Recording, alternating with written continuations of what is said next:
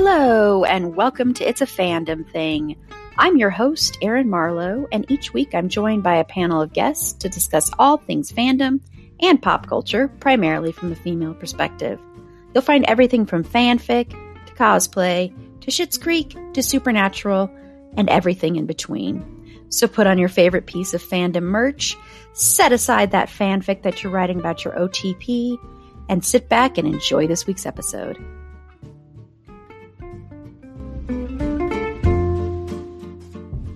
Hello, and welcome to It's a Fandom Thing.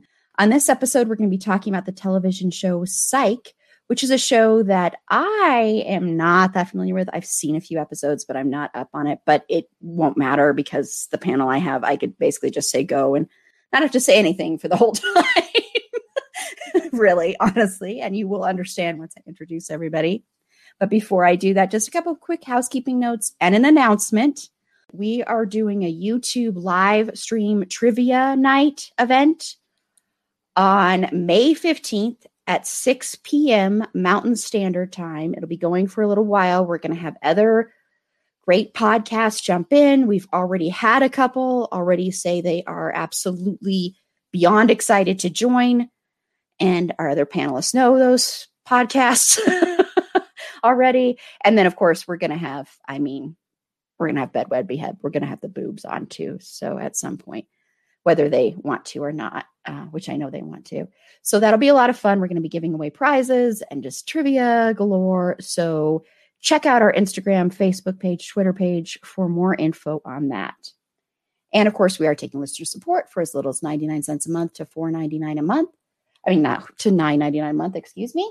So go over and click on our link in the show notes or go to our anchor page and click listener support there.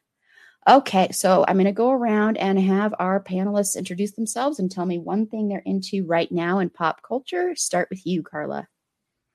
Hi, I'm Carla, and I am currently just very into rewatching all of my favorite Psych episodes and finally getting around to watching the second Psych movie, which I hadn't seen because I didn't really have access to it. And then I realized that it's free on Peacock, which I never really turned to for anything. So, but I'm very excited for next week when I restart my dive into Queer as Folk because I have been missing it in my life.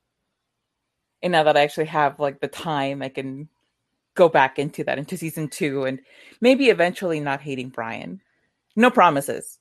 Yeah, it breaks my heart a little every time. Like I'm very excited about you watching it, but then I'm like, maybe but also one a little day. Terrified. Let's be real.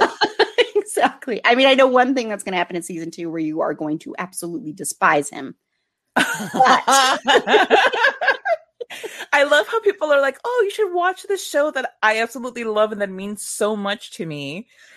And then, like, I started watching and I'm like, oh, I kind of wish I hadn't recommended that to you. Yeah, Meg's nodding because she had this experience recently with Gilmore Girls. I've had this experience a few times with you where I have to be like, you have to understand. Yeah. And Marty, who's joining us again, what are you into? Yeah, so the big thing right now, watching Adventure Time with our youngest, which is a pretty fun cartoon show. And that kind of triggered my nostalgia bug. So Hulu has the 1985 version of Thundercats. And I have been painfully rewatching all of that and the terrible voice acting. So, yeah, it's been fun and horrible and fun. I loved that terrible voice acting. I have to tell you, there is nothing more horrifying than going to sleep and then being somehow sort of drug out of sleep by Thundercats. Thundercats. Oh! I go to sleep much earlier than Marty. But sometimes when he comes upstairs, and he kills me. He watches TV on his phone. I'm like, we have a TV like in our bedroom.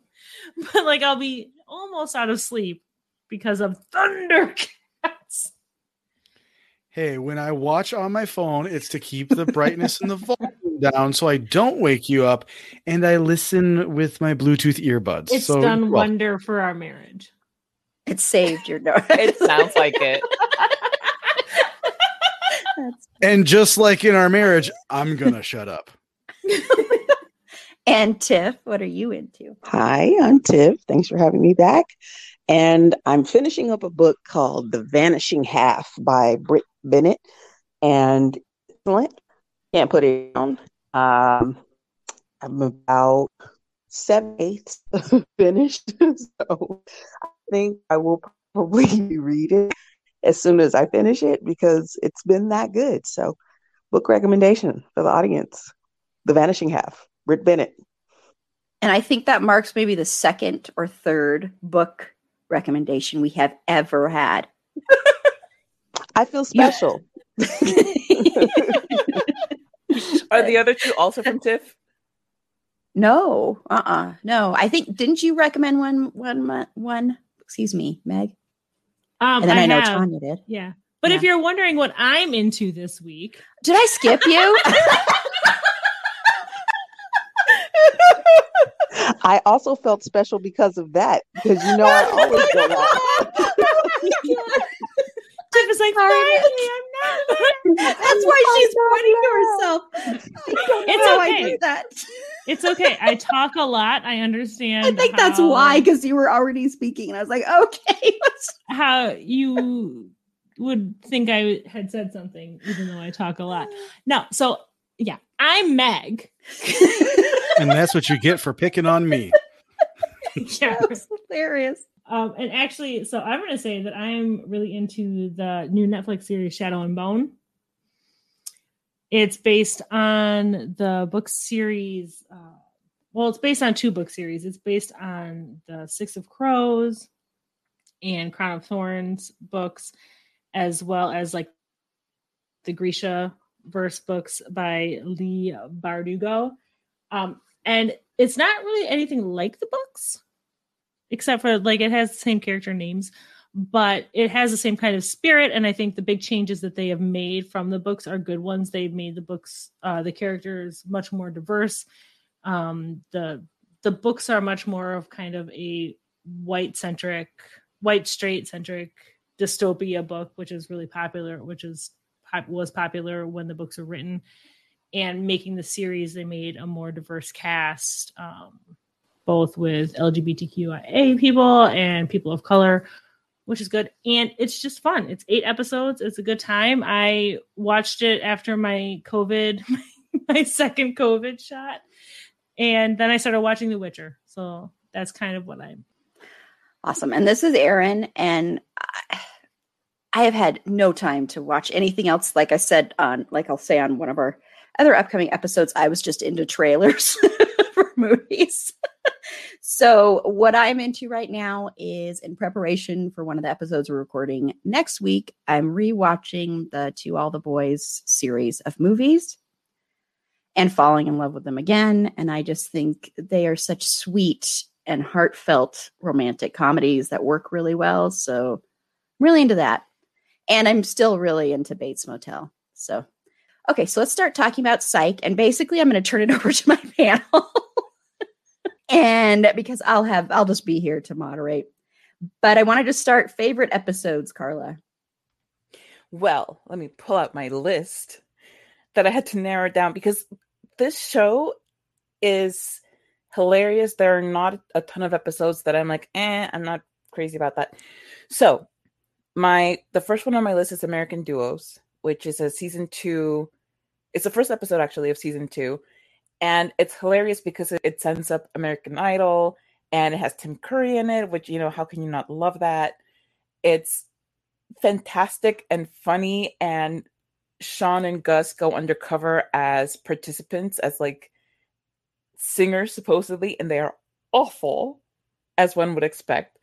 And it's just like the best time had by the audience. It's a great episode. The next one that I'll mention is Lights, Camera, Homicidio from season 2, episode 13, which is basically a telenovela that they end up going on the set of it because there are people kind of like dropping like flies. And by some strange twist, Sean ends up being on the cast of the telenovela, and it is hilarious watching him be on this novela, and you know, with his awful Spanish and his very fluffy hair, kind of like a UPS type uniform. I love that so much. There's so much great, awful, fake acting that goes on in it that is absolutely perfect for the storyline. Yang 3 and 2D. Now the yin and yang episodes, there, you know, this show is pretty just funny, and there's a lot of slapstick and all of that. But these 3 episodes are more serious. They're like, you know, the Sean's mom is kidnapped at one point, and then both Juliet and Sean's girlfriend at the time end up being kidnapped at the same time. Then he has to decide which one to save, and this big scary thing. And it's really well done, and it culminates in this episode, in the season 5, episode 16. Santa Barbara Town, it's the end of season 6, the beginning of season 7, and that's the, you know, big time because Henry gets shot. That's Sean's dad. So they're, you know, they're discovering that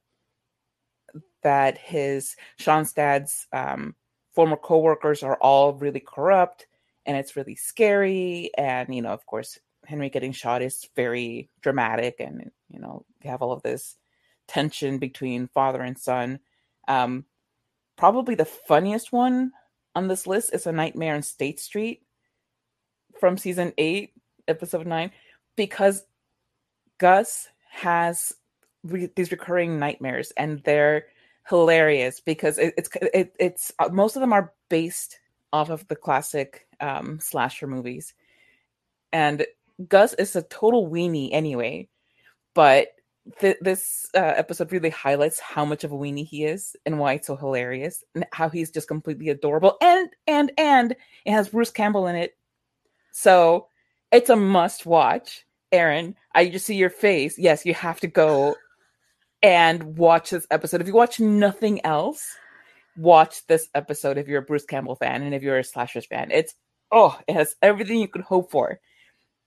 And then finally, the series finale, which is the breakup, just because it's really sweet, and I really think that it gives a really beautiful closure to the show and to the characters. And I know that we get 2 movies after that, but I really think that even if we hadn't gotten those 2 movies, this episode really seals everything up in the most unbelievable and beautiful and sweet way. It's really it really pays tribute to the friendship between Gus and Sean, which, you know, there's so many important big things and themes in this show, but I think that the biggest one of all is that friendship.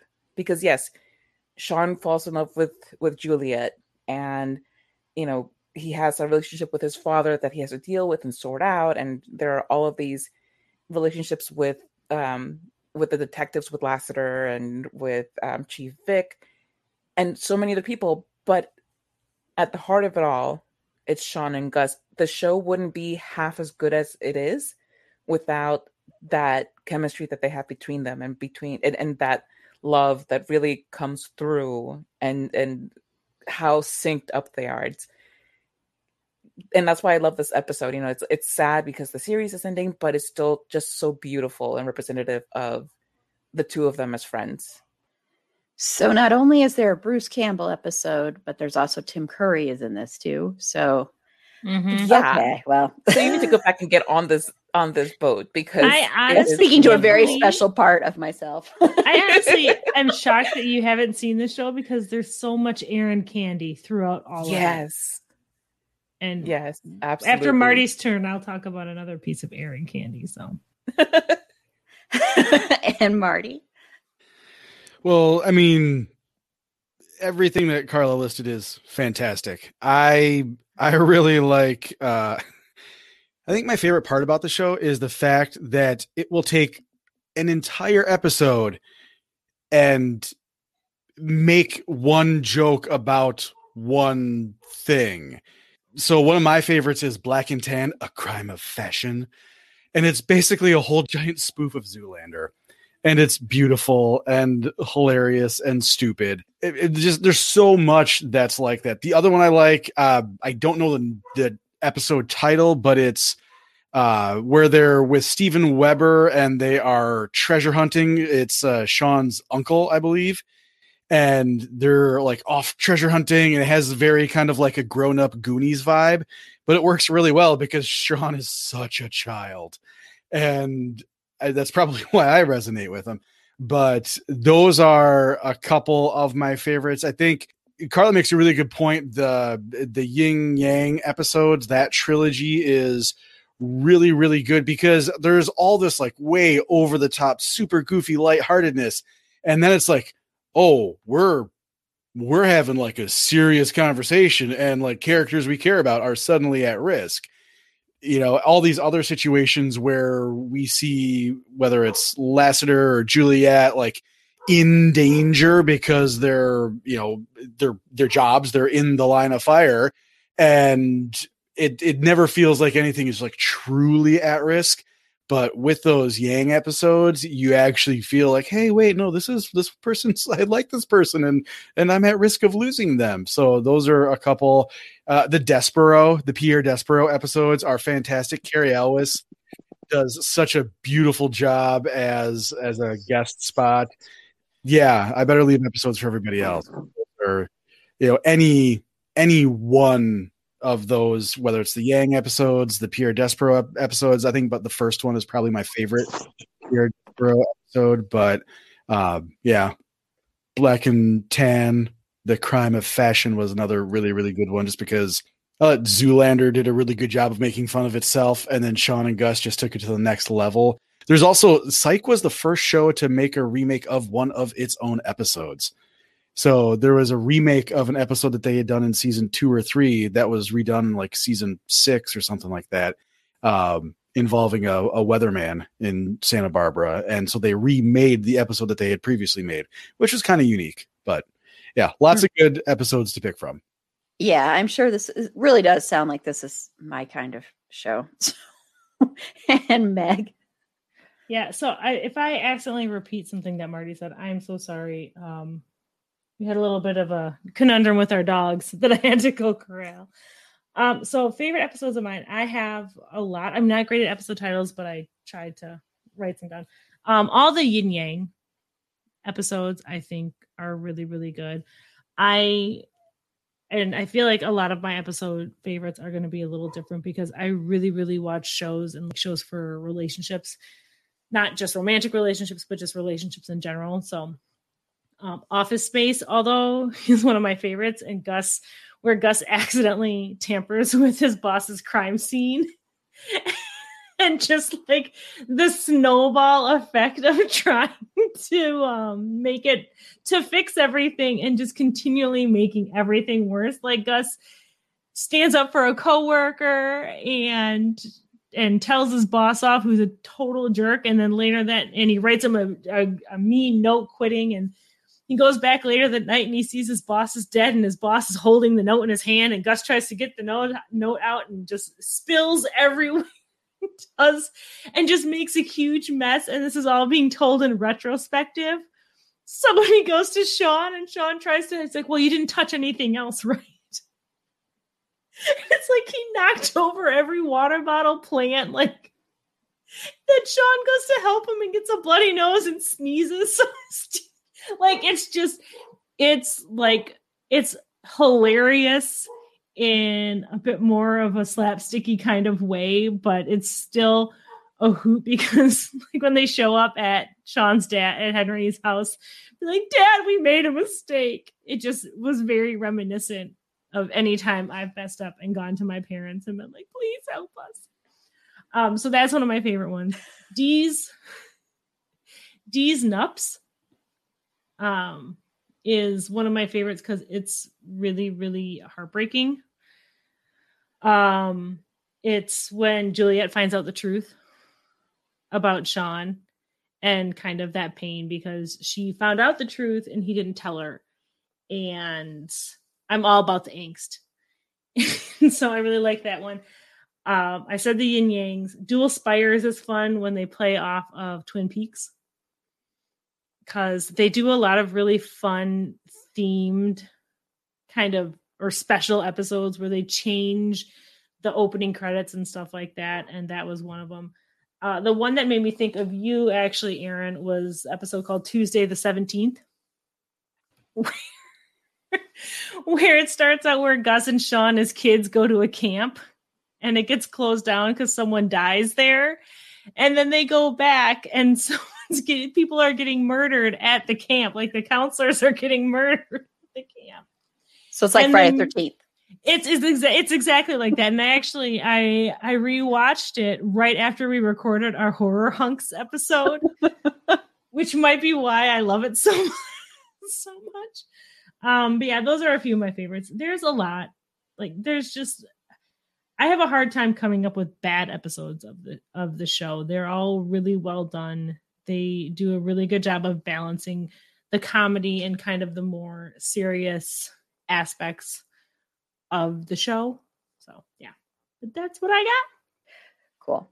Well, once again, I guess I should be watching this show. I'm gonna have to add it to my long list of stuff. I still haven't watched any of the Doctor Who episodes. Hey, I know that you know that I'm not telling the truth. Okay. I'm so sorry. You just don't have any proof. I'm sorry. It was Just funny. in general, for me. And Tiff, what are some of your episodes? If you didn't catch that, because I wish everybody could see Erin's face, because she's like, what the heck are these two doing? That is the theme song to Psych, Erin. Oh, okay. I knew it had something to do with Psych, but I didn't know what it was. I was just like, okay. Yes. The title is I Know You Know. And it's a really fun. I remember we talked about theme songs before, and how on our Living Single episode, and how we missed them so much. Psych leaned into it so well, because they were like, we're going to give you this. It's so catchy. And they also did different versions of it. So one time it was like hard rock, and then another time Boys to Men did it. Do you remember that? Yeah, I think that's when there was the all black a cappella, except Sean joined in later, and he tried to make it quarter black.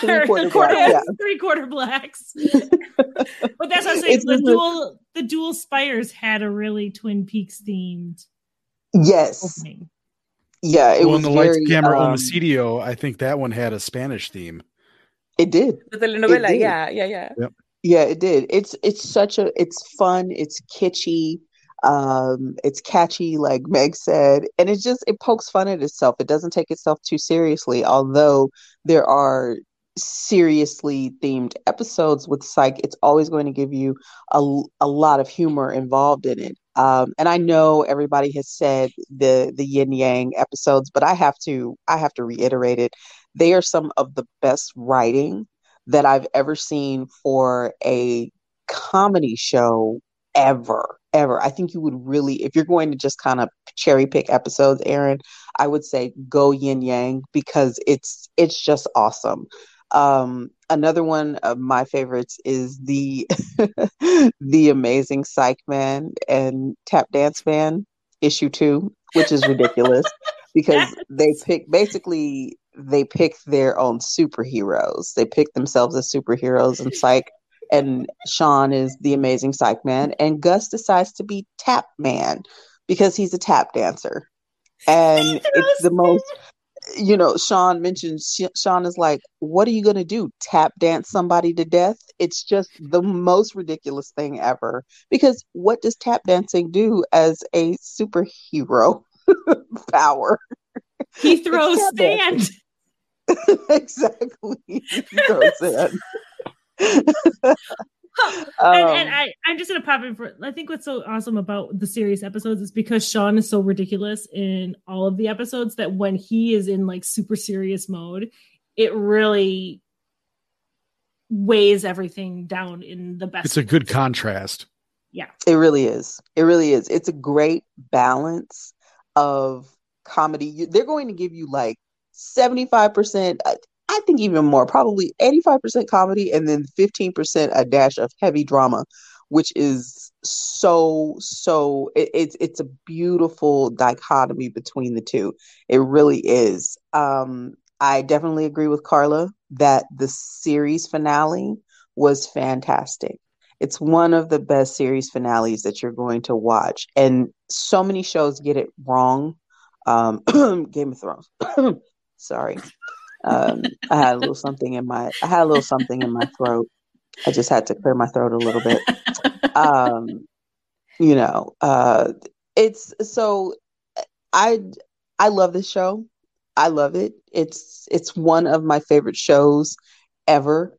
It was USA Network, which is what it aired on originally, and I watched it in real time, and it was their strongest performing show for the entire 8 year run. It consistently won that basic cable time frame block the entire time. And what show that's been on for 8 seasons can say that?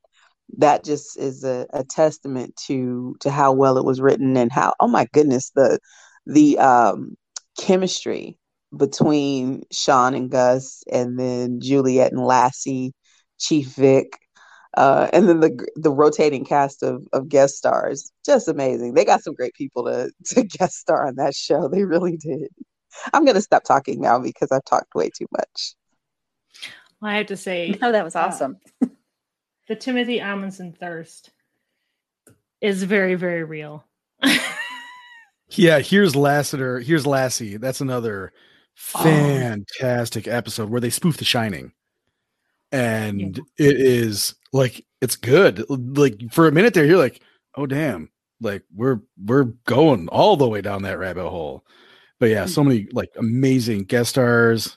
Woody, I forget the actor's name, but he's just a delight. It's Matt. So much of the Breakfast Club is in there as guest stars. Rachel Lee Cook, Ringwald, what's his face, the blonde guy, the really grumpy Anthony Michael Hall. Thank you. Yep. Anthony C. Hall? I don't know. Michael Hall. It's Michael Hall. Okay, thank you. I'm like, wait. Yeah, whoever their casting director was did such an amazing job at picking like just the perfect people to bring in. And what I loved is that they would make fun of themselves. Like they had an episode where I think it was Psy versus Psy, where like there was another psychic brought in, and they were making references of the show that the previous episode cameo person was from. And I just love that self-referential humor, how they're like, yeah, we're not even going to let this one get cold before we make fun of it. It was last week. Boom. There's the joke. They had one guest star I didn't like, but no, Kurt Fuller played Woody. And he is Zachariah in Supernatural. And I like to joke with Carla when I was watching this that my headcanon is that Woody and Zachariah are the same character. And Kane is like just because Timothy Amundsen played Kane as well as Lester, and Kane is just trapped in this hellscape of an alternate universe that Zachariah is messing with him in. Because I'm a huge cool person, and so that's what I'm going to do. But I think I also just want to point out that there are so many great recurring gags, and this is one of those few shows that has really good continuity, and that come on, son. Yes, you have the pineapple in every episode. Which is fantastic. You have the don't go boneless on me because Sean, the first time that happened, Gus was trying to get Sean out of his office building because Sean is just making things more difficult for him at work. And so he goes and says, I'm gonna do this physically. So he grabs Sean, and they're struggling because he's trying to get him out the door, and Sean just goes boneless. So Gus is having like the hardest time getting him out. He ends up dragging him by the hand along the floor. Such a great overhead shot. Yes, it's perfect. Like if you just go and look on YouTube for boneless Psych, it's just the amount of times that they brought that back was fantastic. Well, and I think what they did such a great job with the show too is they did such a good job balancing really fun stories and really well done relationships between the characters. Like Sean and Gus have this, and Carla, you touched on it a bit, like their relationship is just such a beautiful example of male friendship that we don't really get to see because they are sick of each other. They drive each other crazy, but they have such deep love and respect for each other at the same time. And I love that they made Gus seems like he was supposed to be the quote unquote straight man to Sean's ridiculousness, but Gus is such a huge dork in his own right and with his own stuff. And I love that they really kind of dove into that and how he goes along with Sean's shenanigans, even though he will kick and scream the entire way. I just love that. And I think we get to see like Sean and his dad's relationship, and even Sean and Lassie and Juliet and Lassie's relationship they really ground the show because the show is ridiculous. The stories, the fact that this goes on for 8 years is utterly ridiculous. But really grounds it as a relationships. And that's honestly what I love the most about this show. And can we give props to the best vehicle, probably besides Baby on Supernatural? Yes. The wonderful Blueberry. Yes. Because that was a Toyota Yaris, was it? It was a Yaris. And it's this just speaks to the more ridiculous nature of the show because Gus is he's a pretty successful... It's a company car, Tiff. It's a company car. It's a company car, and they gave him a Yaris. A Yaris hatchback, not even the sedan. They gave him the hatchback. Oh my god, he's a pharmaceutical rep, and they gave him a Yaris. Like, you know, that tells you everything that you need to know about what the company thought of him. Juliet had to use it as a chase car. Oh my gosh. The Yaris only hits about 85, so it's not chasing too many people. Oh my god, I love this show so much. See, this is why I knew I would not be needed. It would be fine that I didn't watch it. It's just like unmute everybody and let them go. Exactly. Yeah. Yeah. So I'm going to let you free on the characters, Carla. Yes. Oh, I'm so excited. All right. So it's there's no favorite. Well, I'm lying. There are favorite characters, but you can't really mention any of them without mentioning everybody else. So you have Sean Spencer, supposedly the protagonist, but he's really half a protagonist because the real protagonist is the relationship between Sean and Gus. That is what the show lies on. If you didn't have that relationship, that show would have not lasted very long because you needed that balance that they bring to each other, not because one is more serious than the other. Like, they're both pretty ridiculous people, but because their love and their friendship and their camaraderie just makes everything so much better than it should be. And the premise itself is ridiculous. I mean, like, this guy pretends to be a psychic and he ends up getting hired by the Santa Barbara Police Department and solves all of these cases because he's, been trained by his father throughout his whole life to be very observant. But the way that James Rodriguez went about portraying Sean in the first few episodes especially was just so over the top that it could be really grating. And I think that if you didn't have Gus there to soak up some of that like extra juiciness, I guess, you'd have completely lost any desire to keep watching it.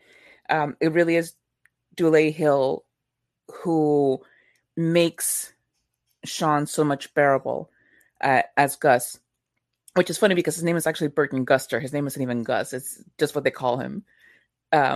Much to his uncle's dismay. Yes, because he's named after his uncle Burton, and he's not having that. But they together, well, I'll talk about Gus a little bit.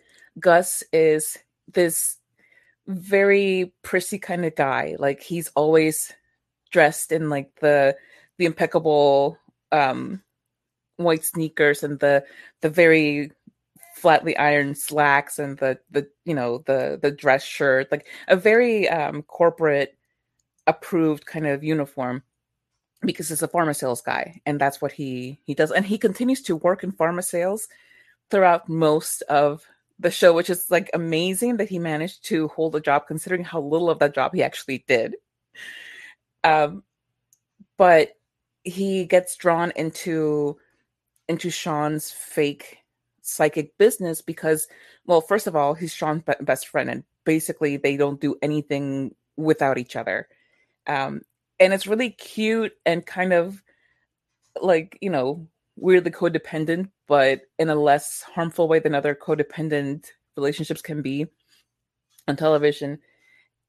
They're just, perfect for each other because they will ground each other when the other one needs grounding, and they will out ridiculous each other when the scene calls for it, which is, at least thrice every episode. And it's just fantastic to watch them work together. So when Sean starts working with the police department, he starts working under Chief Karen Vick, who is just awesome. I love Chief Vick so much. She is no nonsense, but she still believes in a psychic enough to constantly hire him against the wishes of Carlton Lassiter, who's played by Timothy Omenson, who is the love of my life. Yeah, exactly. Meg's fanning herself, and I'm fanning myself too, because the Timothy Omenson thirst is real. He is, and this guy, like, total stick up the wazoo, no imagination. He's a very good detective, but he doesn't think outside the box. So, like, where the places where he doesn't see that Sean does would have actually made them really great partners if you think about it. But I'm really glad that they kept the dynamic the way that it is. But his relationship with Sean is always contentious. But even early on, Lassiter admits that he has an admiration for Sean. And of course, he only does this because he's like super drunk and doesn't remember the next day what he said. But he admires Sean. He knows, he's like, I know that you're not psychic, but I don't know how you do it, but you're the best detective I've ever seen. And then they bring in Juliet, who is just adorable, fluffy bunny kind of person, but also a butt-kicking detective in her own right. And she and Sean fall deeply in love, and they have all these romantic up and downs. And like Meg said, Sean doesn't tell her that he's a fake psychic. So he's basically lying to her for most of the show. And then when she does find out, she wants to end things, and they're broken up for a while, then they get back together. But it's always really tough after that until the very end, where Sean decides to move to San Francisco to be with her after she moves up there to go with Chief Vick. It's like this whole, like, basically exodus out of Santa Barbara into San Francisco for all of these people. You also have Henry Spencer, Sean's dad, and the relationship there. Like, okay, yeah, there's a lot to love about Henry, but I absolutely loathe the way that he treated Sean growing up, and that he really made a lot of things more difficult than they needed to be for his child. I mean, he did end up showing him how to cultivate his gift for observation and for critical thinking and for bending logic to kind of see beyond what's presented.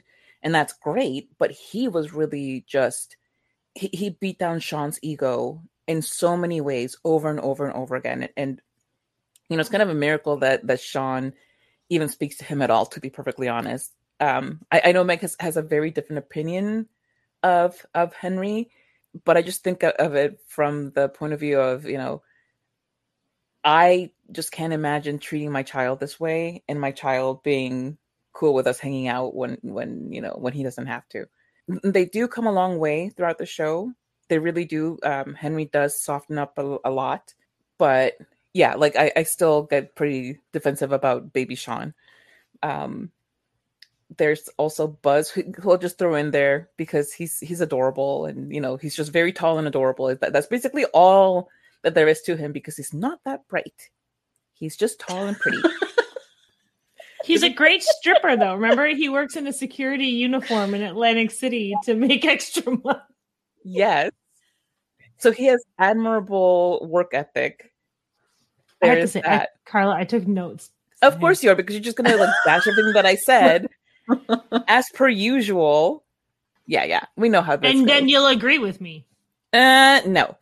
But then the relationship between Lassiter and Juliet is just so beautiful to see evolve, because she helps him become more human, because he's going through a horrible divorce at the beginning.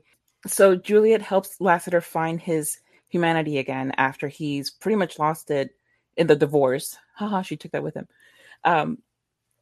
And he also helps her become a better detective and more assertive. He's also very comforting to her a lot of the time, and he's so protective of her. And I don't think it's even in a paternalistic kind of way. I think it's just he just gets worried about people that he loves. And it's just like a very sweet kind of relationship that they have. Unlike his relationship with Sean, of course. Although frankly, if I had to work with Sean Spencer, I probably want to slap him silly too. And yeah, that's as far as I'll go, because I'm just waiting for Meg to just drag everything down and rip apart all of my beautifully worded sentiments. Well, first we'll have Marty go, so kind of give a little buffer here. So I was gonna say, yeah, I get my crack first. Hey, Aaron forgot me. So you, I think Carla made like a really good point about how Lassiter is almost 100% shaped by the different women in his life. He's got, all of the trauma from his previous marriage. He has the budding romance that gets killed by Sean in the pilot. And he gets to kind of build this relationship, and there's kind of like this back and forth trust struggle between him and Juliet, because he always kind of thinks something like Juliet knows more than she's letting on about Sean, and like the admiration that he has for Chief Vic, but still he wants to climb that ladder and stuff like that. So, and Marlo, the Marlo really helps kind of shape the that human side, just like Juliet does, just kind of from that more romantic perspective. Lassiter is an interesting character from being such a macho figure, having all of his kind of influence be driven by the different women in his life. So I think that's pretty cool. I'm gonna disagree with Carla before Meg gets to. I think Baby Sean and Henry is a difficult, like an intentionally difficult, and I know that's not what you're arguing here, Carla, but I think the intentional difficulty that Henry places upon his kid really does a good job for preparing him for more than just his gift, but for, just kind of the rigors and unfairness of life in general. I probably resonate a lot with that because I had a lot of similar things that happened to me in my life between me and my dad. And oh boy, did we butt heads until I was 15, 16, somewhere in there. And then I kind of realized what he was doing, that he was trying to prepare me for all this other stuff. But yeah, rather than like renting the appropriate equipment to dig a hole in the yard, nope, here's your shovel. It needs to be done by 2 because the tree is going to be here and it's got to go in the ground. And so I really kind of resonated with that. I see a lot of similarities between my relationship with my dad and Sean and Henry. And I've actually tried to kind of carry some of that forward with my kids, where it's like, they'll come to me and they'll be asking questions or they'll be complaining about something. And I'll say, I don't want problems. I want solutions. Yes, this is an issue. We are now to the point where it has been identified. Let's move on to solving it rather than complaining about it. And, help building those skills on their own, which has kind of bit me in the rear end because now we have a 12-year-old who thinks she's a mom to an 8-year-old, and we get to break up those fights nonstop. So, and who also thinks she's like equal to us. Yeah. Really so, fun. I mean, hey, confident daughters also, holy Christ, confident children. But that, to me, I really enjoyed that part of Henry and Sean's relationship because I went through a lot of those things. Like, oh, you want to do this? You want to have, I mean, I never had to build a doghouse for my dogs, but you want to do this thing? All right, well, here is how you can, expense it with the family. You need to do this, and this above and beyond tasks. And then we'll actually let you, do that thing. I think Juliet and Sean is a really interesting relationship, especially when you compare it against Sean and Abigail Lytar, who is Rachel Lee Cook, who is his first prolonged romantic interest in the show, and how Sean just kind of struggles with the fact that he really likes this person and he's falling for them, but he can see these impasses that it's going to cause, and he's not willing to make the sacrifice for that person. And, he kind of starts the relationship with Juliet the same way. And he gets to the point where he's like, I think I am willing to make these sacrifices. I don't have to be the childish, over the top person all the time. Like 85%. Yeah. But we'll reel it back to 85 from like 98. And that type of growth that you see between them, I think is really, really neat. And I think really kind of overall in the show, Carla hit on it earlier, this show does not go 8 seasons without the relationships between the people. It's the relationships between the people that really, really sell it. There's some shows that do great with just that, like, one person point of view. It's that person's relationship with the adventure or the story. But this show leans so much on how these people interconnect, how Henry loves Gus just like one of his own kids, and how there's, absolutely nothing that's going to get in between, there's nothing he's going to let get between his two sons, basically. There's plenty of episodes where they start out fighting and, he kind of grabs them both by the scruff of the neck and is like, what are we doing? Yes, Sean, you cheated. And, on and on and on. And there's just so much of that is fostered throughout the show. It's not just like, oh, hey, this is going to be that one touchy-feely Sean and Henry episode. It's, 30 to 45 seconds of touchy-feely, like, per episode. And it just kind of builds and layers till the end. You're like, there's nothing that Sean wouldn't do for his dad, even though at the beginning, Sean didn't want any piece of his dad, and vice versa. That, he's like, I realize that my kid is kind of this major, not F up, but he's a handful and he hasn't taken the traditional path, but he absolutely brings value and has skill and is a good person, at that core level. And he kind of gives Sean the room to breathe, to find out how to maximize that personality quality in himself. And there's a whole conversation. There's probably a whole episode just about the nicknames of Gus and Sean. There's just so many of them that I'm actually drawing a blank, but how Gus just like automatically rolls with it.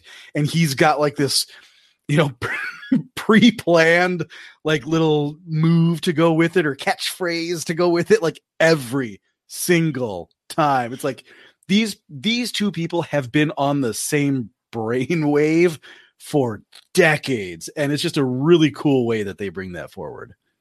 There are actually YouTube compilations just of the nicknames. Was it the Jaguar?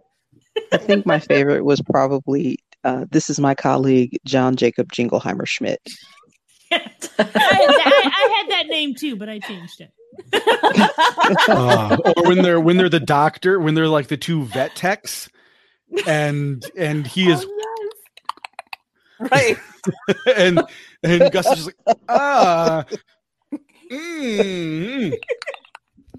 Gus is the most supportive best friend. Oh my lord, he planet. is. I think that of all the relationships that I talked about, I did not talk about Sean and Juliet. I talked about everything. You glossed else. over it a little bit. Yeah, you're like, yeah, Sean and Juliet, they broke up. Right, they got back together. Did it, and then they broke up, and then I started talking about somebody else. Right, exactly. But just to throw that back in there, Juliet and Sean are just so lovely together. They're adorable. I love that he calls her sweetheart. It's just so like unexpectedly sweet and old fashioned of him that it just blows you away when you think, what nickname could he possibly give her, considering all the nicknames he gives the other love of his life, Gus.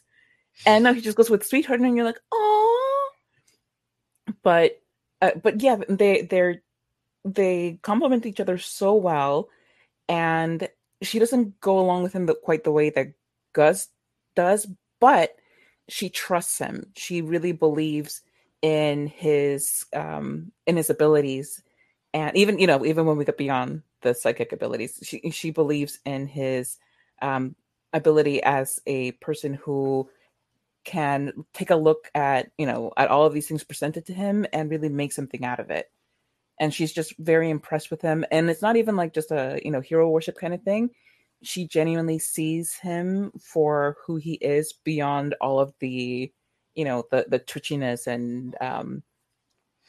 and everything that he tries to put forth as a personality.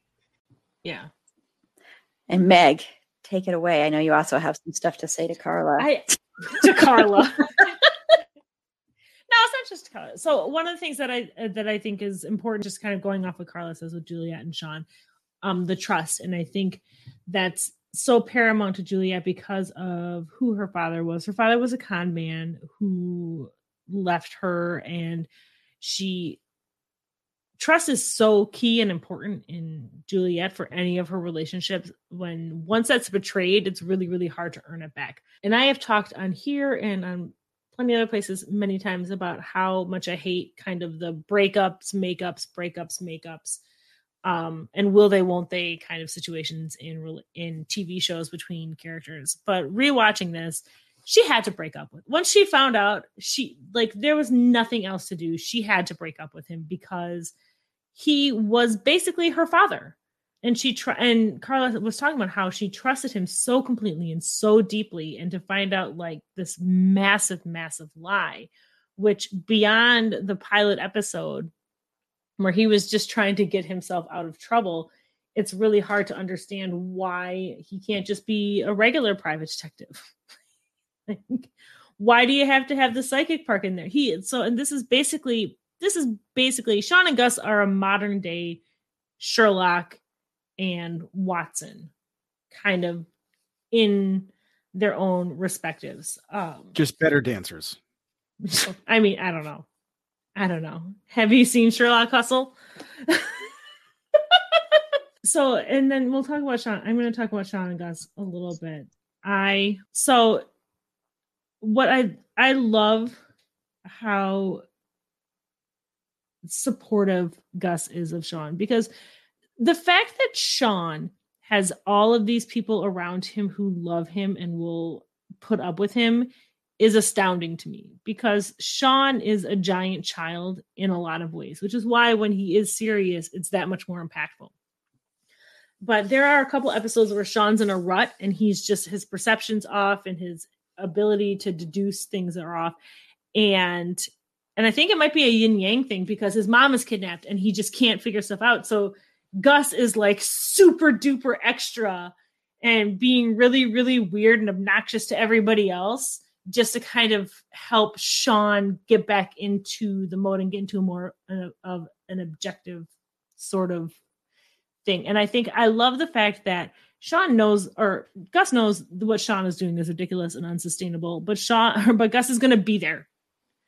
He's going to be there he is a ride or die friend, and I love that relationship so much. As far as Lassiter and Sean, I think that might be the relationship that grew and developed the most throughout the entire series. Lassiter starts out extremely resentful of Sean because Lassiter is like, being a cop is my life. And he's always been a very, very kind of hard line, by the book kind of cop. And to have Sean come in and be so ridiculous and so over the top and then so good just grates on Lassiter. And then we go to the series finale where Sean finally sends him a DVD confessing that he's not actually a psychic, and Lassiter won't even finish watching it. Like, Lassiter knows the entire time that Sean's a fraud.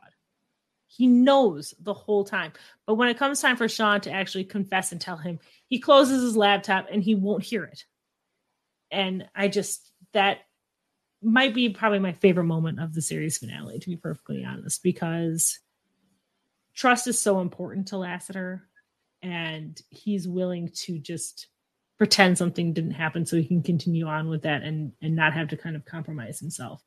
As far as Lassie and Juliet, I love their relationship. I love this very platonic, no sexual tension between these two characters. They're partners and they're extremely important to each other. I love when Lassie found out that Juliet was lying to him and he got really upset about it, because they're partners. And regardless, yes, he's going to not love the fact that you're dating Sean, but that's something that he needs to know. And I think that's really important. And again, Timothy Amundsen, let me just fan myself for a second. And I think what's so fun about Lassiter is he's such a hard-line cop, very much like by the book. And then he falls in love with a felon and marries her. And that whole situation when they're trying to find a place to live and within the parole officer's parameters, because the parole officer was someone Lassiter had hooked up with and didn't call. She's resentful. It's a lot of fun, and I just think it's so sweet that he is such a hardline cop, but he is also like, she paid her debt to society. I love her. He went and visit her in jail every week, and I just thought that was so sweet. As far as Henry and Sean goes, yes, you're cracking your knuckles and taking off your earring. I love this relationship in a lot of ways, and I think kind of what Carla maybe didn't see is 99% of the time watching baby Sean, this is from Sean's perspective. This is how he is seeing what's going on with his dad, not necessarily the whole picture of it. And I can understand where Sean's resentment towards Henry is understandable in a lot of ways, because Henry really did kind of put on him like, you're going to be a cop, you're going to be a great detective, you're going to follow in my footsteps and all of that stuff. And I think, but so much of Sean's resentment from his dad came from Sean thinking that Henry drove his wife away from work. And I think their relationship really only starts to improve when Sean learns, nope, mom wanted to leave and mom chose to leave. Henry didn't drive her away. She didn't want to be a part of it anymore. Just to be clear, though, my issues with their relationship had more to do with the way that Henry constantly undermined Sean's ego, and the way that any accomplishment was never good enough for Henry. It was really not about because I did think that it was kind of silly it was like this whole circle of, why didn't you just tell your son? Why didn't you just understand that sometimes, parents split up? But it really just comes down to, there's nothing Sean can do to make his father proud. Communicate well together, there would never be a TV show ever made if communication was done well. That's very true. What I'm saying is kind of the younger Sean stuff is very much from Sean's perspective. I think we have a couple where it's more from Henry's perspective, but they're all from Sean's perspective. And Sean, for a lot of the show, is really resentful of his dad.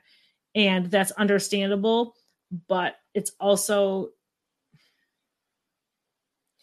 I don't know. I don't think Henry was. I know that Carl and I have talked about like comparing Henry and John Winchester, and I don't think they're really comparable in that, except for the fact they wanted their sons to follow in their footsteps. I don't think Henry was abusive in any way. I think he was harsh and No, Henry was not pushed his John his Winchester. son. Yeah, he pushed his son really, really hard, but I don't necessarily see that as always being necessarily a bad thing. I understand where Kyle is coming from with the undermining his confidence.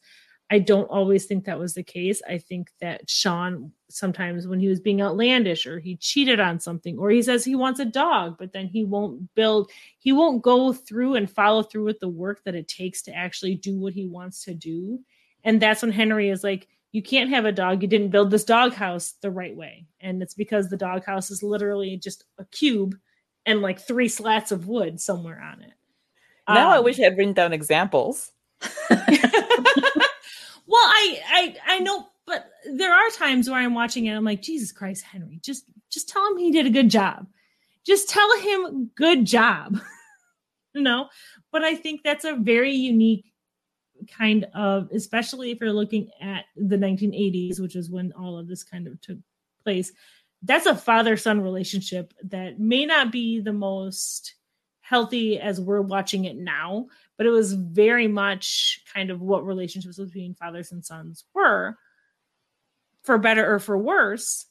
And watching their relationship grow, I think, is something that I really, really enjoyed watching throughout the show. And I also think Henry does deserve credit where he sees this bullshit that Sean is peddling about being a psychic. And he will give Sean a hard time personally and tell him, why are you doing this? This is ridiculous. Why are you lying? But he always supports Sean when it comes to everybody else around him. He's always there to support Sean. He doesn't tell anybody that Sean's a fake. He doesn't out him to anybody or anything like that. And when he has a hard time figuring stuff out, he actually calls Sean in. And I think that there's something to be said for that. And now I am going to shut up. Have you haven't done this show yet on boobs, have you? Mm-mm. No, I didn't think so. No, but it's gonna happen.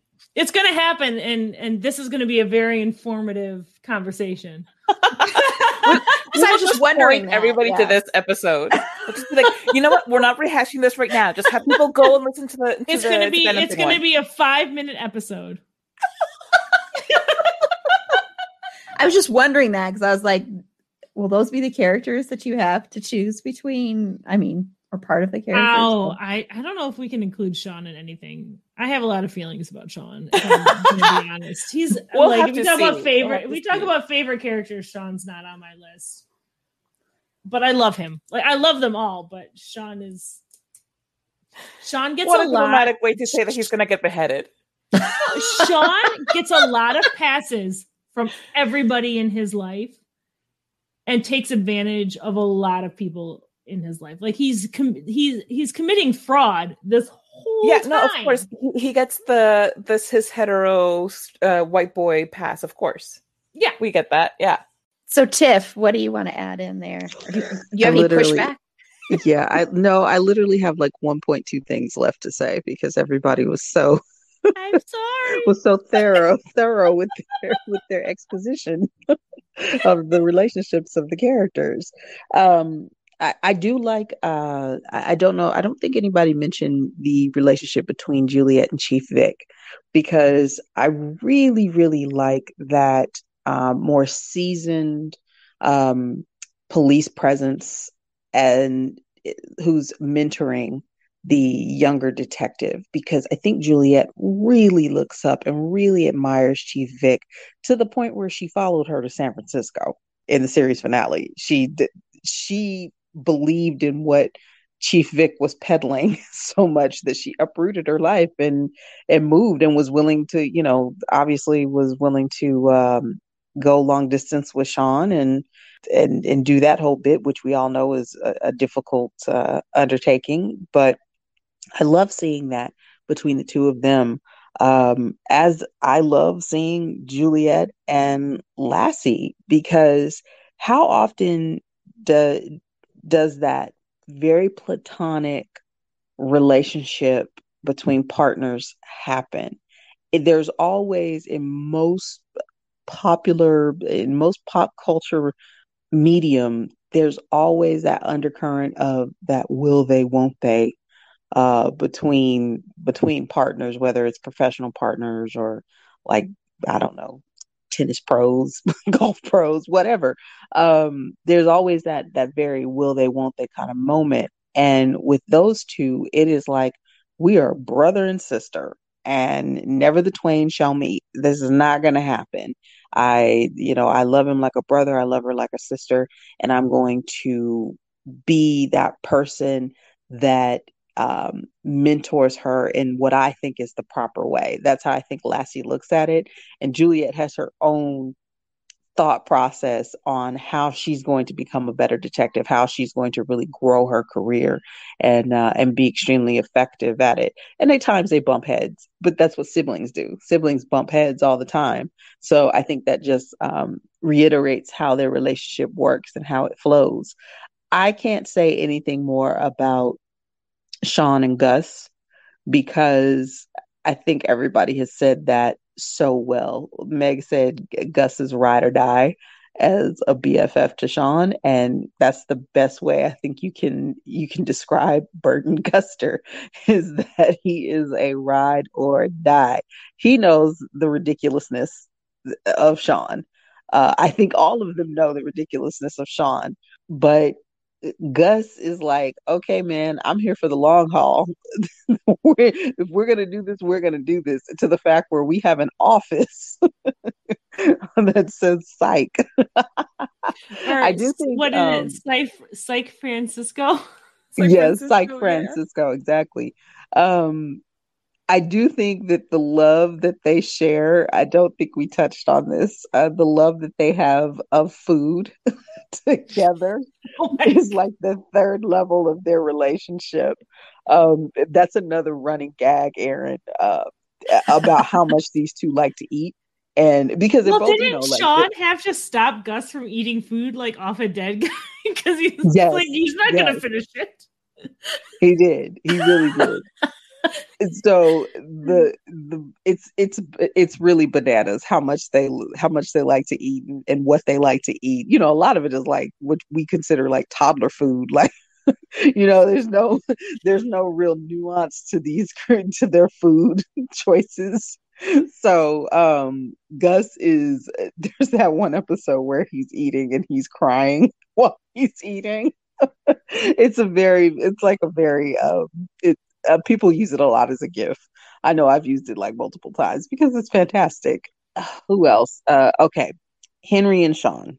So Henry is, and Marty touched on this so well about how Lassiter was informed. His personality is informed by the women in his life, and I think you can also look at that with Henry as well because he was truly, I think, devastated by Sean's mom leaving him, and it shook his confidence. It shook him that he was now a single father, and having to raise this extremely rambunctious little boy because Sean as a kid is as rambunctious as Sean as an adult. His rambunctiousness like increased incrementally as he got older. His Henry's idea of parenting, I don't think is the standard that you want to use. It's not because, as Carla said, he does chip away at Sean's confidence a lot. But as Marty and Meg said, it also is very, very common to father-son relationships in the 80s. It's if you look at I can think of maybe a couple of shows that didn't reflect that, but a lot of shows in the 70s and the 80s were not showing fathers and sons with a very symbiotic flow. There was always like the dad, I'm going to toughen him up. I'm going to make him a man. That sort of thing is very machismo, Yeah, well, and that's style of kind of a parenting. thing where fathers and sons, from my observation at least, it's like fathers are really hard on their sons and then their sons become adults, and then it becomes a much more equal relationship. And I feel like that's a lot of the way with parents and their children. But if we're Right. especially we're looking at fathers and sons in the 80s and the 90s, that's really much more common than what we're seeing today, where fathers are taking more of an active emotional role in their sons. Like in the 80s and 90s, fathers were like, we are going to prepare our children for the realities and the harsh realities of life. You are going to learn how to change a tire, and you are going to learn everything about an engine, and you are going to learn how to like gut a deer or whatever, because Wisconsin. I'm in Wisconsin. And there was much less of kind of the emotional aspects of life. And I feel like the real common thread of fathers and sons is when sons become fathers themselves. And that's kind of what pulls that together. And we haven't seen that with Henry and Sean. Right. Except when Henry thought Sean was going to have a baby, and he got very emotional and like full grandpa mode. And he did go full grandpa. He went the full grandfather mode right there. Like full weepy old man mode. It was adorable. It was really sweet. It was really sweet. And I can definitely see that. And I see the evolution of Sean potentially becoming a father. I could see him being the air quotes fun dad. He's gonna be the one that like gives the kid corn dogs all weekend. Lets the kid We'll be in trouble right wild. next to We're the going kid. to the amusement park. We're not letting you don't have to do your homework. It's cool. Mom is the mean parent. Dad is the fun parent. I can totally see Sean being that style, and that's trying to get away from the very serious parent and very hard parent that Henry was. Because he took a hard line with Sean, and I know he needed a bit of reining in, but like Carla said, he just chipped away consistently and actively. Even when Sean did something like, let's say he was 75% right with something, Henry still found that 25% wrong. So instead of building him up, he didn't. He always kind of like dumped cold water on his head. So that theirs is an interesting relationship, especially when they got to be adults, because, remember for that first season, Sean didn't want to have anything to do with Henry. He was very adamant that they did not have a relationship that needed to be cultivated at that point in time. And it lessened and lessened and lessened to the fact where Henry in those later seasons, when he was consulting for the SBPD, he obviously knows that Sean is a fake, but he's such a good dad, I guess, that he doesn't say anything about it. And he's calling in and he's consulting with Sean about different things as well. So I guess you can look at that as yay, growth. Well, and I think when Henry was hired on as like the consultant coordinator or whatever for the SBPD, I think that was a big dynamic shift in the relationship when Henry was in charge of whether or not Sean would get hired. That was hilarious. Because Sean was thinking, okay, dude, I know you're not going to hire me. Well, I think Sean felt like he was going to get an easy in because Henry knows he's not a psychic, but also knows how good he is. And then for a while when Henry wouldn't hire him for anything. Yeah, because, that's how Sean, and I guess to an extent Gus, that's how they make their money. They make their money by their fees from SBPD. No, Gus pays all the bills. Gus pays all the bills for everything else. But with his pharmaceutical rep job. That he never does. That he does like 20% of the time. Tip to listeners, become a pharmaceutical rep. You never have to work. Oh, I love that. I think that's what I'm going to do. I'm going to go back to the end of the series. Get my pharmaceutical rep degree. Meg, you I think mentioned the Office Space episode, where Gus is like, yeah, man, something happened at work, and then everybody's like, you still work there? Mm-hmm. I can't believe you still work there. And how everybody was in on that joke was just perfect. Yeah. The show has so many callbacks and so much it just has it pokes fun at itself. It doesn't take itself so seriously, and that's what I really love about it, because even in certain like really serious comedies, the ones that are like prestige shows, they think they're too full of themselves to actually do that. But Psych is like, hey, we're gonna give you we're gonna let you know that we're making fun of ourselves, and you're gonna love it, And which they we do do. it so We love it. well too. Exactly. Well, awesome. Well, thank you all so much. And I just want to talk about you. Everyone's already kind of touched on the finale a little bit, and it sounds like it was a really good finale. So I just want to talk about that, Carla, your overall thoughts on the finale and everything. The finale, like Tiff said earlier, it's one of the finales that really gets it right. It really wraps up so many things in this one hilarious but still very sentimental episode. And you even get the classic Burton Guster yelling through the woods as he's running away from a cadaver, which is just absolutely beautiful and perfect. He's Sean's letting him have the glory as they as they dig up supposed treasure, and it ends up being a cadaver, and Gus is playing with the hand, thinking that he's coming up with gold or something, and then he just takes off screaming, and they're shouting back and forth to each other even as Gus is disappearing into the horizon, and it's beautiful.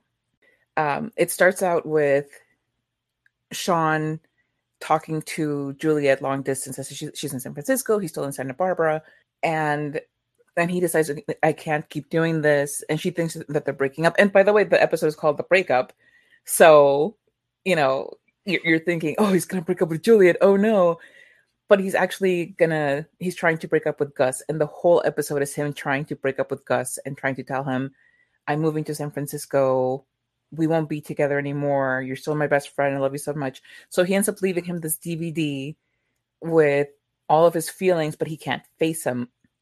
And then it turns out, though, that he leaves DVDs for everybody, which is funny because the one that Meg mentioned for Lassiter, which Lassiter was like, nope, not doing that, and breaks it, and it's like, I'm happy with who this guy is no matter what. But he also leaves one for a total rando that he never actually spoke to in his 8 years working for the police department, who, the guy swivels around in his chair and is Val Kilmer, which Sean and Gus talk about Val Kilmer so much. And it's just so funny that, that they get this guy for this hilarious little cameo.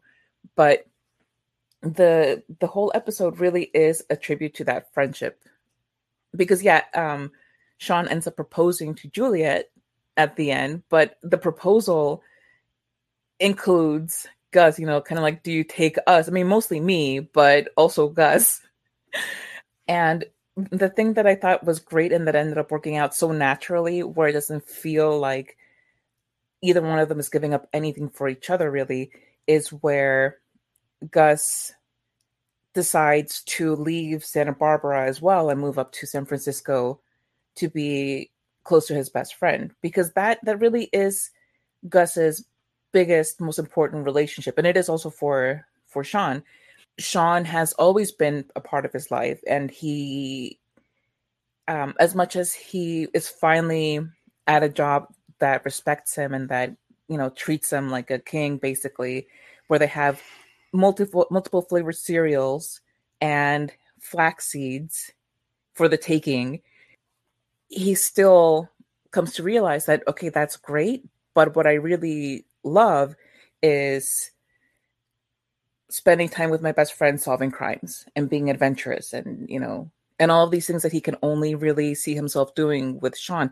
And especially that it follows the Nightmare on State Street episode where Gus's biggest fear is Sean leaving him behind, and that it doesn't feel like, oh, and also because living on the West Coast, pharmaceutical sales is like one of the biggest jobs, particularly in that time period. So it's not like Gus was going to be short for job prospects. Doesn't he get a job at a pharmaceutical company like in San right Francisco? Away. Yeah, I think they said like 17 days after. He's still working another job. Yeah, so it's like not even that big of a deal for him, but he can move like that because he doesn't have a girlfriend, a wife, kids. You know, his parents are there, but their relationship is a little bit strained because they don't take him seriously because he's in pharma sales. But anyway, so the episode is just really sweet. And if, especially like, I feel like it really broke my heart thinking about it when it was the ending of the show, when it was first going on. But then on a binge, it just wraps everything up so nicely that it hurts less. It's like they put so much thought into the fans' feelings. It would have made sense to split up Sean and Gus because, you know, it's a natural conclusion. It feels like this is like with finales, it's where they choose to have characters go off and seek their own path.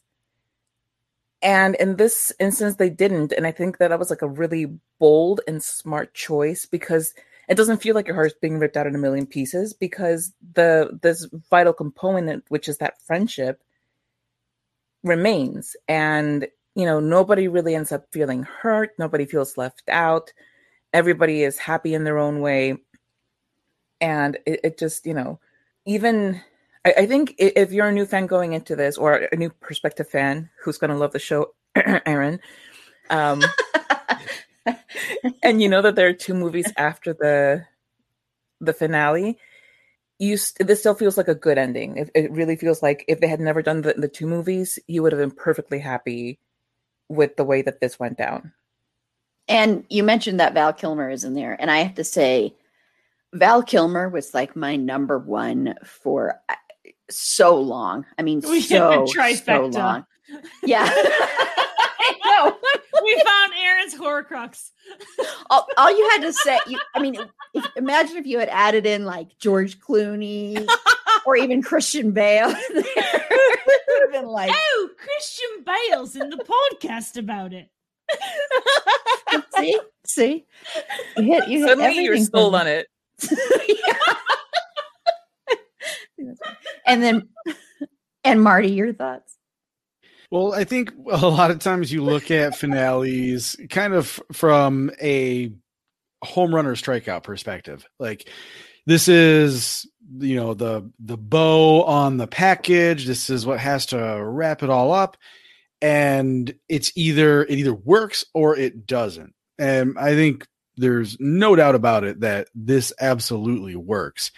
And I think for me, what I usually kind of use as that measuring stick is, you know, when I'm binging through something, am I sad when I see the next thing on Netflix or Amazon or whatever it is a preview for some other show rather than the next episode? And you get to the end and you're like, well, I guess we're done. And there is that heartbreak. And like Carla was saying, you go back and you watch it again and there's still a little twinge of pain, but it's a very kind of like full heart happiness that you experience the second or third or fifth or sixth time that you watch it. And I think what's really, really cool and kind of a testament to the creators is that when you look at the movies that come after the finale, the movies don't degrade the finale. They say, hey, this was how that story ended. This is just more shenanigans and hijinks. Like, we heard you guys were asking, and if you're willing to get us the money to make it, we will absolutely make it. And we're just going to go have some silly, silly fun with these characters that you know and love. We're not going to undo anything. We're not going to retell anything. We're going to leave everything more or less how it was. And I think the way that they handled Tim O and his stroke was borderline more heartwarming than the finale itself. Just how like he was non-negotiable part of this family, and they found a way to get him in, even like immediately after his stroke. And then they really, the whole second movie is basically Tim O recovering from a stroke in real life, and how his personification of Lassiter handled that. And that was another like real heartwarming, touching thing. Like, oh, fuck, give me the tissues.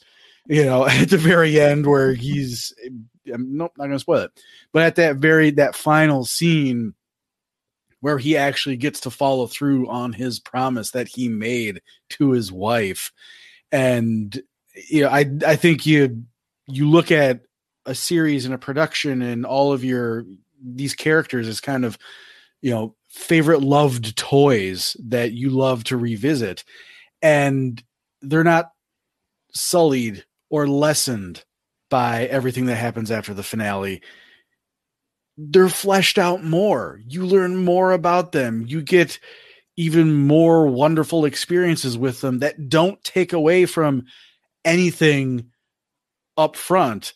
And I guess the one thing I will say about the movies that I absolutely loved is Gus finally standing up just a little bit to Sean and negotiating right of first refusal when it comes to nicknames. Because he's sick of catching all of these weird, silly things. And he's like, no, man. He's like, I get to at least say yes or no to the first one. And Sean's like, yeah, that's fair. So, I mean, the finale was fantastic. It puts a beautiful bow on everything. And I do like kind of how Carla said there was that double entendre in the breakup. It's you're thinking, is it going to be a breakup between Sean and Juliet? But really, it's trying to be a breakup between Sean and Gus. And kudos to the creators for sticking to their guns and saying, no, that would not flow with either of these characters. These two lean on each other way too much. In a lot of ways, they're unhealthy, but in a lot of ways that are just straight up beautiful from a friendship standpoint. And yeah, for me, this is one of the best finales. I think you look at Parks and Rec. I think you look at The Good Place as another just absolutely fantastic finale. And I think this one, even though it's probably not as heralded kind of across the TV verse as the others, but in my opinion, it stands right there with them. Meg. Yeah, I mean, Carla and Marty really kind of said most of all I wanted to say about it. I think it was a brilliant finale. I think finales in beloved shows, finales either make you want to immediately start rewatching the series, or they make you never want to watch the show ever again. I have a few shows in both categories. And Psych really kind of falls into that because the ending doesn't actually feel like an ending. It feels like a new beginning. And that's what's kind of amazing. And I think part of that for me at least is I came into the show later. I came into the show knowing that there was going to be a movie being made. And so that always helps kind of with endings because it's not really the quote unquote end. But I think the finale just did a really great job of wrapping up the storyline. And the mass exodus to San Francisco could have been really sad and heartbreaking for Lassie had he not been in the place where he was in his life with a wife and a new baby and his dream job and really feeling good about where he was, because he couldn't give Juliet what Juliet needed to leave because of outside forces. Otherwise, Juliet never would have left. Sean would have stayed there. Sean never would have had the impetus to grow that he really, really needed. He needed Juliet to leave to grow up. I love the movie's continuation on the finale with the storyline about the ring getting stolen. Chief Vic, no. I'm the maid of honor. Yeah. So like Sean proposes to Juliet and he's in the middle of proposing and someone comes and steals the ring. And the whole next movie pretty much is about finding that ring for Sean. It's his personal story. I think it's a testament to the cast and the crew and everyone involved with how they handled Timothy Amundsen's like massive stroke, like nearly life-ending stroke. Timothy Amundsen is still recovering from it today. And I think the fact that they took so much of that in consideration, they rewrote the entire first movie script basically to give him something but be able to write it without like shunting him aside. And then the second script was all about, like Marty said, basically it's Timo recovering from a stroke. And it's something beautiful to see. There's something very special about knowing that a cast who have been together for a long time really love and care about each other. And I love that. I felt like it was very realistic that Sean would grow up and want to go follow Juliet, and he's going to spread his wings. And I think it was most important that Sean spread his wings, and then Gus be like, wait a minute, let me come too. Because Gus has always had his shit more together than Sean. Like, just in general, Gus has always had his shit together. Sean's always been a mess. Gus has a 401k. Gus is vested in his company's whole stuff. Sean is basically just eating cereal to live, and Gus is there to take care of him. So I love the fact that Sean was grown up enough to be like, this is a big choice, and this is something that I'm going to do for myself, and it's the adult thing to do. And then Gus is like, well, I'm going to come too. I thought it was beautiful. But yeah, I loved where it left everybody. And I think it helped a lot too, though, knowing that there was a movie coming right after. But I still would have been happy had that been the end. Unlike some shows I won't name. There are like so many shows I could name. I have like two immediately off the top of my head. I have like five. Well, I meant like I have lots of shows where the finale was terrible and I didn't like the finale. There are two shows that I come immediately to mind where the finale was so bad it's made it hard for me to ever watch the show again. Oh, okay. Yeah. You know, so GOT and I'd never watched the finale of Game of Thrones because I heard everybody else talk about it and I was like, you know what? I'm fine being 2 seasons behind. Things were great where I left them. Well, I'm just I want to know what the two shows are. I'm just curious. How I Met Your Mother. Oh, that's what I've heard. Mm-hmm. The finale. I honestly loved that show. Everything. I loved that show so much, and there are maybe 2 episodes I can still watch because of the finale. The finale just ruined everything. It ruined everything. All the development, all of the story before it was destroyed by the finale. And much like that, Supernatural's finale has nearly destroyed the entire series for me in a lot of ways because all of the everything, the finale made it feel like everything that happened prior to that finale was meaningless. Yeah. But all that to say, Psych is not how I feel, and I really want to let Tiff talk because I'm an asshole. Okay, so Tiff, what are your thoughts on the finale? I'll keep it super brief. The finale was outstanding. Like Meg said, even knowing that we were going to eventually get the first film that we got, and then that being so popular that we got the second film, Lassie Come Home, as well, it didn't detract from how great that series finale was. It was the icing on the cake. It was the culmination of 8 seasons of greatness. And it's one of those things where, yes, as Marty said, as Meg said, as Carla said, I will go back and I will rewatch Psych. I'll watch it anytime it comes on USA. If they do reruns, I'll watch through the commercials. And I hate commercials, but I'll watch I'll watch it through it. It hurts when you have a show that you've loved for so long and you're invested in it, and then it just literally poops all over that love. And that's, I mean, for me, that's Game of Thrones. It's been 2 years since that series finale, and I have not watched one single episode from before. And I was one of the biggest Game of Thrones nerds out there. I love that show for 6 seasons. Season 7, I was like, and season 8 was just, there was no point. There was literally no point to that season. It just didn't make any sense. Psych is not like that at all. Psych is not like that. I laughed and I giggled for 8 seasons, and the series finale gave me more laughs and giggles and all kind of moments. It's just one of those things where I will always be able to rewatch it. In terms of series finales, my probably top three would be, in no particular order, would be Psych, would be Buffy, and then would also be Parks and Rec. So same, Marty.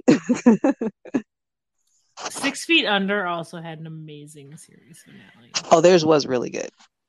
You know, I'm the odd person out with 6 Feet Under because I love 6 Feet Under, and I actually hated the 6 Feet Under finale. Shh.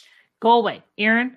I know I'm like the only person in the world. I haven't rewatched it because I don't know. There was something about it that I didn't. It made sense. You angered Meg so much that she's kicking you off your own podcast. This is a boobs. This is a boobs cast now. No, I know. I'm the odd person out there. We are going to cover 6 Feet Under at some point. Oh, Aaron, can I mention one more? Yeah, sorry of course. about Yeah, that. no, go ahead. Go for it. The series finales that you didn't know were series finales, but that were still great. Oh, Angel was a fantastic, and I don't think anybody on the panel. I Wait, Carla, I never finished. I only watched parts of the beginning and then the last season because of Spike, and that was a fantastic final episode, right? And final closing moment. It was perfect. I never got there because once Cordelia started banging Angel's kid, no, we don't talk about that. I know doubt that was it. I'll just say on top of Tiff's point, like, you know, Psych is such a good show that you love to watch over and over again. This is one of the shows that I am the most excited to introduce my kids to. Like, they know the theme song, every single word of it. Sammy, when she was a little tiny kid, she used to call it the I Know You Know show. You know. Aww. And Taylor's really getting into more mature adult sitcoms. And I cannot wait to bring her into the. Well, I've started letting. I've let my son watch a couple of scenes that were, you know, child friendly. So he was in here earlier. He was asking me, "Mommy, did you tell them about this thing that happened that he loves?" He wanted me to. He wanted me to make sure that I mentioned when they're in the museum and Sean's, trying to be not visible in the cameras, and when Gus says, "Leave the lady alone, Sean," because my son like imitates Dule Hill perfectly, like I do Christian Bale. The running gag of Gus not getting properly credited in the museum in Santa Barbara is adorable, and I love it. And one of the other things that I really do love about this show, and it might sound like a con when I say it, but it's definitely not, is you can pop in and just randomly watch an episode of this show and enjoy one episode without having to see a big it's not a super serial, not in the South Park way of saying super serial. It's not, it's not an extremely serial kind of show. You don't have to watch every episode of the show to understand what's happening in every subsequent episode. There are certain storylines when we talked about the yin yang storyline, and there are overarching themes and storylines that go along with it, which I think are great. But you can pop in and you can watch like a random season 3, episode 4 of the show and just kind of enjoy that show. For the most part, it's a case by case show, and you get enough feel of the characters and who they are and their relationships to each other in individual episodes that you don't have to watch everything. So it's a lot. There's a lot of, it's a low pressure kind of show in that way. Like if you see it on USA, you can, for the most part, like 90% of the time, pop in, watch that episode and just enjoy 45 minutes of funny detective television. Well, I know after this conversation, I'll definitely have to check it out because it sounds like it has a lot of things, especially for me, that I love how the panel is all celebrating this. It's so good. Awesome. Well, I definitely will have to check it out. Okay, well, we're going to go ahead and wrap up there. So I'm going to have everybody close out and tell me where you can be found and what you want to promote. Carla. I can be found along with Meg at our podcast, Bedwetter Behead, which you can find on any podcast service that host decent podcasts that you actually enjoy, and also on our Twitter page, primarily at bedwetbeheadpod. We also have an Instagram, bed.wet.behead.pod.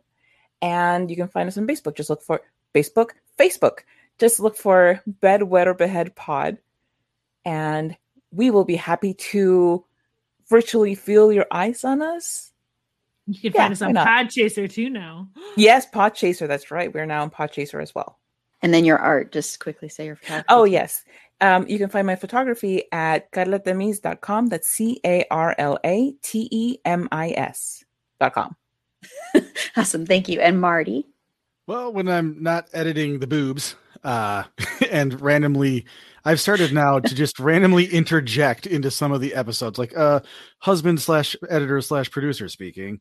And that's always fun. But I can be found at Marty Podcasts on Twitter and at martypodcasts.com. So if you need help podcasting, let me know. I'm happy to help. Awesome. And Meg? You can find my personal Twitter at Wisconsinach, which is WISCONSENNACH, and that name is entirely Carla's fault. Other than that, I have nothing. And Tiff? You can primarily find me on the Twitters at whoistiffisme. That again is at whoistiffisme. And I also write for the Game of Nerds, and that's the Game of Nerds across all platforms: Twitter, Insta, Facebook, Snapchat, all the things. And they're always looking for writers. So give us a shout. Awesome. Thank you so much. And you can follow me on Twitter. This is Erin, obviously, but you can follow me on Twitter at @EAprilBeauty. The E and the A and the B are capitalized. Be sure to like the show on Facebook at facebook.com/itsafandom_thing_pod. On Twitter at fandomthingpod. No it's in that one. On Instagram at itsafandom_thing_pod. If you would like to be a potential interview guest, please reach out to us at itsafandom_thing_pod@gmail.com. And on our next episode, which we've already recorded, and it was a great conversation because I've said before that I watch This Is Us, but I hate 90% of the characters on the show, which Tim O was actually on that show, by the way, everybody. If you didn't know that, he made an appearance on there. As a stroke survivor, yes, working in rehab. I'm sorry, I just love Tim Ellison so much. I have to always inject about my love for him. I'm sorry, I'll shut up. But it's okay. But it was just Judy and I discussing the show, and I ended up actually realizing that I liked that show a lot more than I thought I did, and I ended up appreciating the characters a lot more. But it is a really good conversation. So that's our next episode on Friday. So until next time, remember, it's a fandom thing, and Black Lives Matter, and stop Asian hate. Christian Bale, the babysitter, has come and relieved me. He just popped in and he said, "Oh, I'll take the child with me. Small child, would you like to go and watch some television? We can watch some magicians, some circus performers, perhaps. I cannot show you any of my films, unfortunately, as most of them involve murder of some kind." Christian Poppin Bales Van Dyke. I regret my joke immediately. Yes, I don't know why you did that, knowing where it would go. I don't regret it.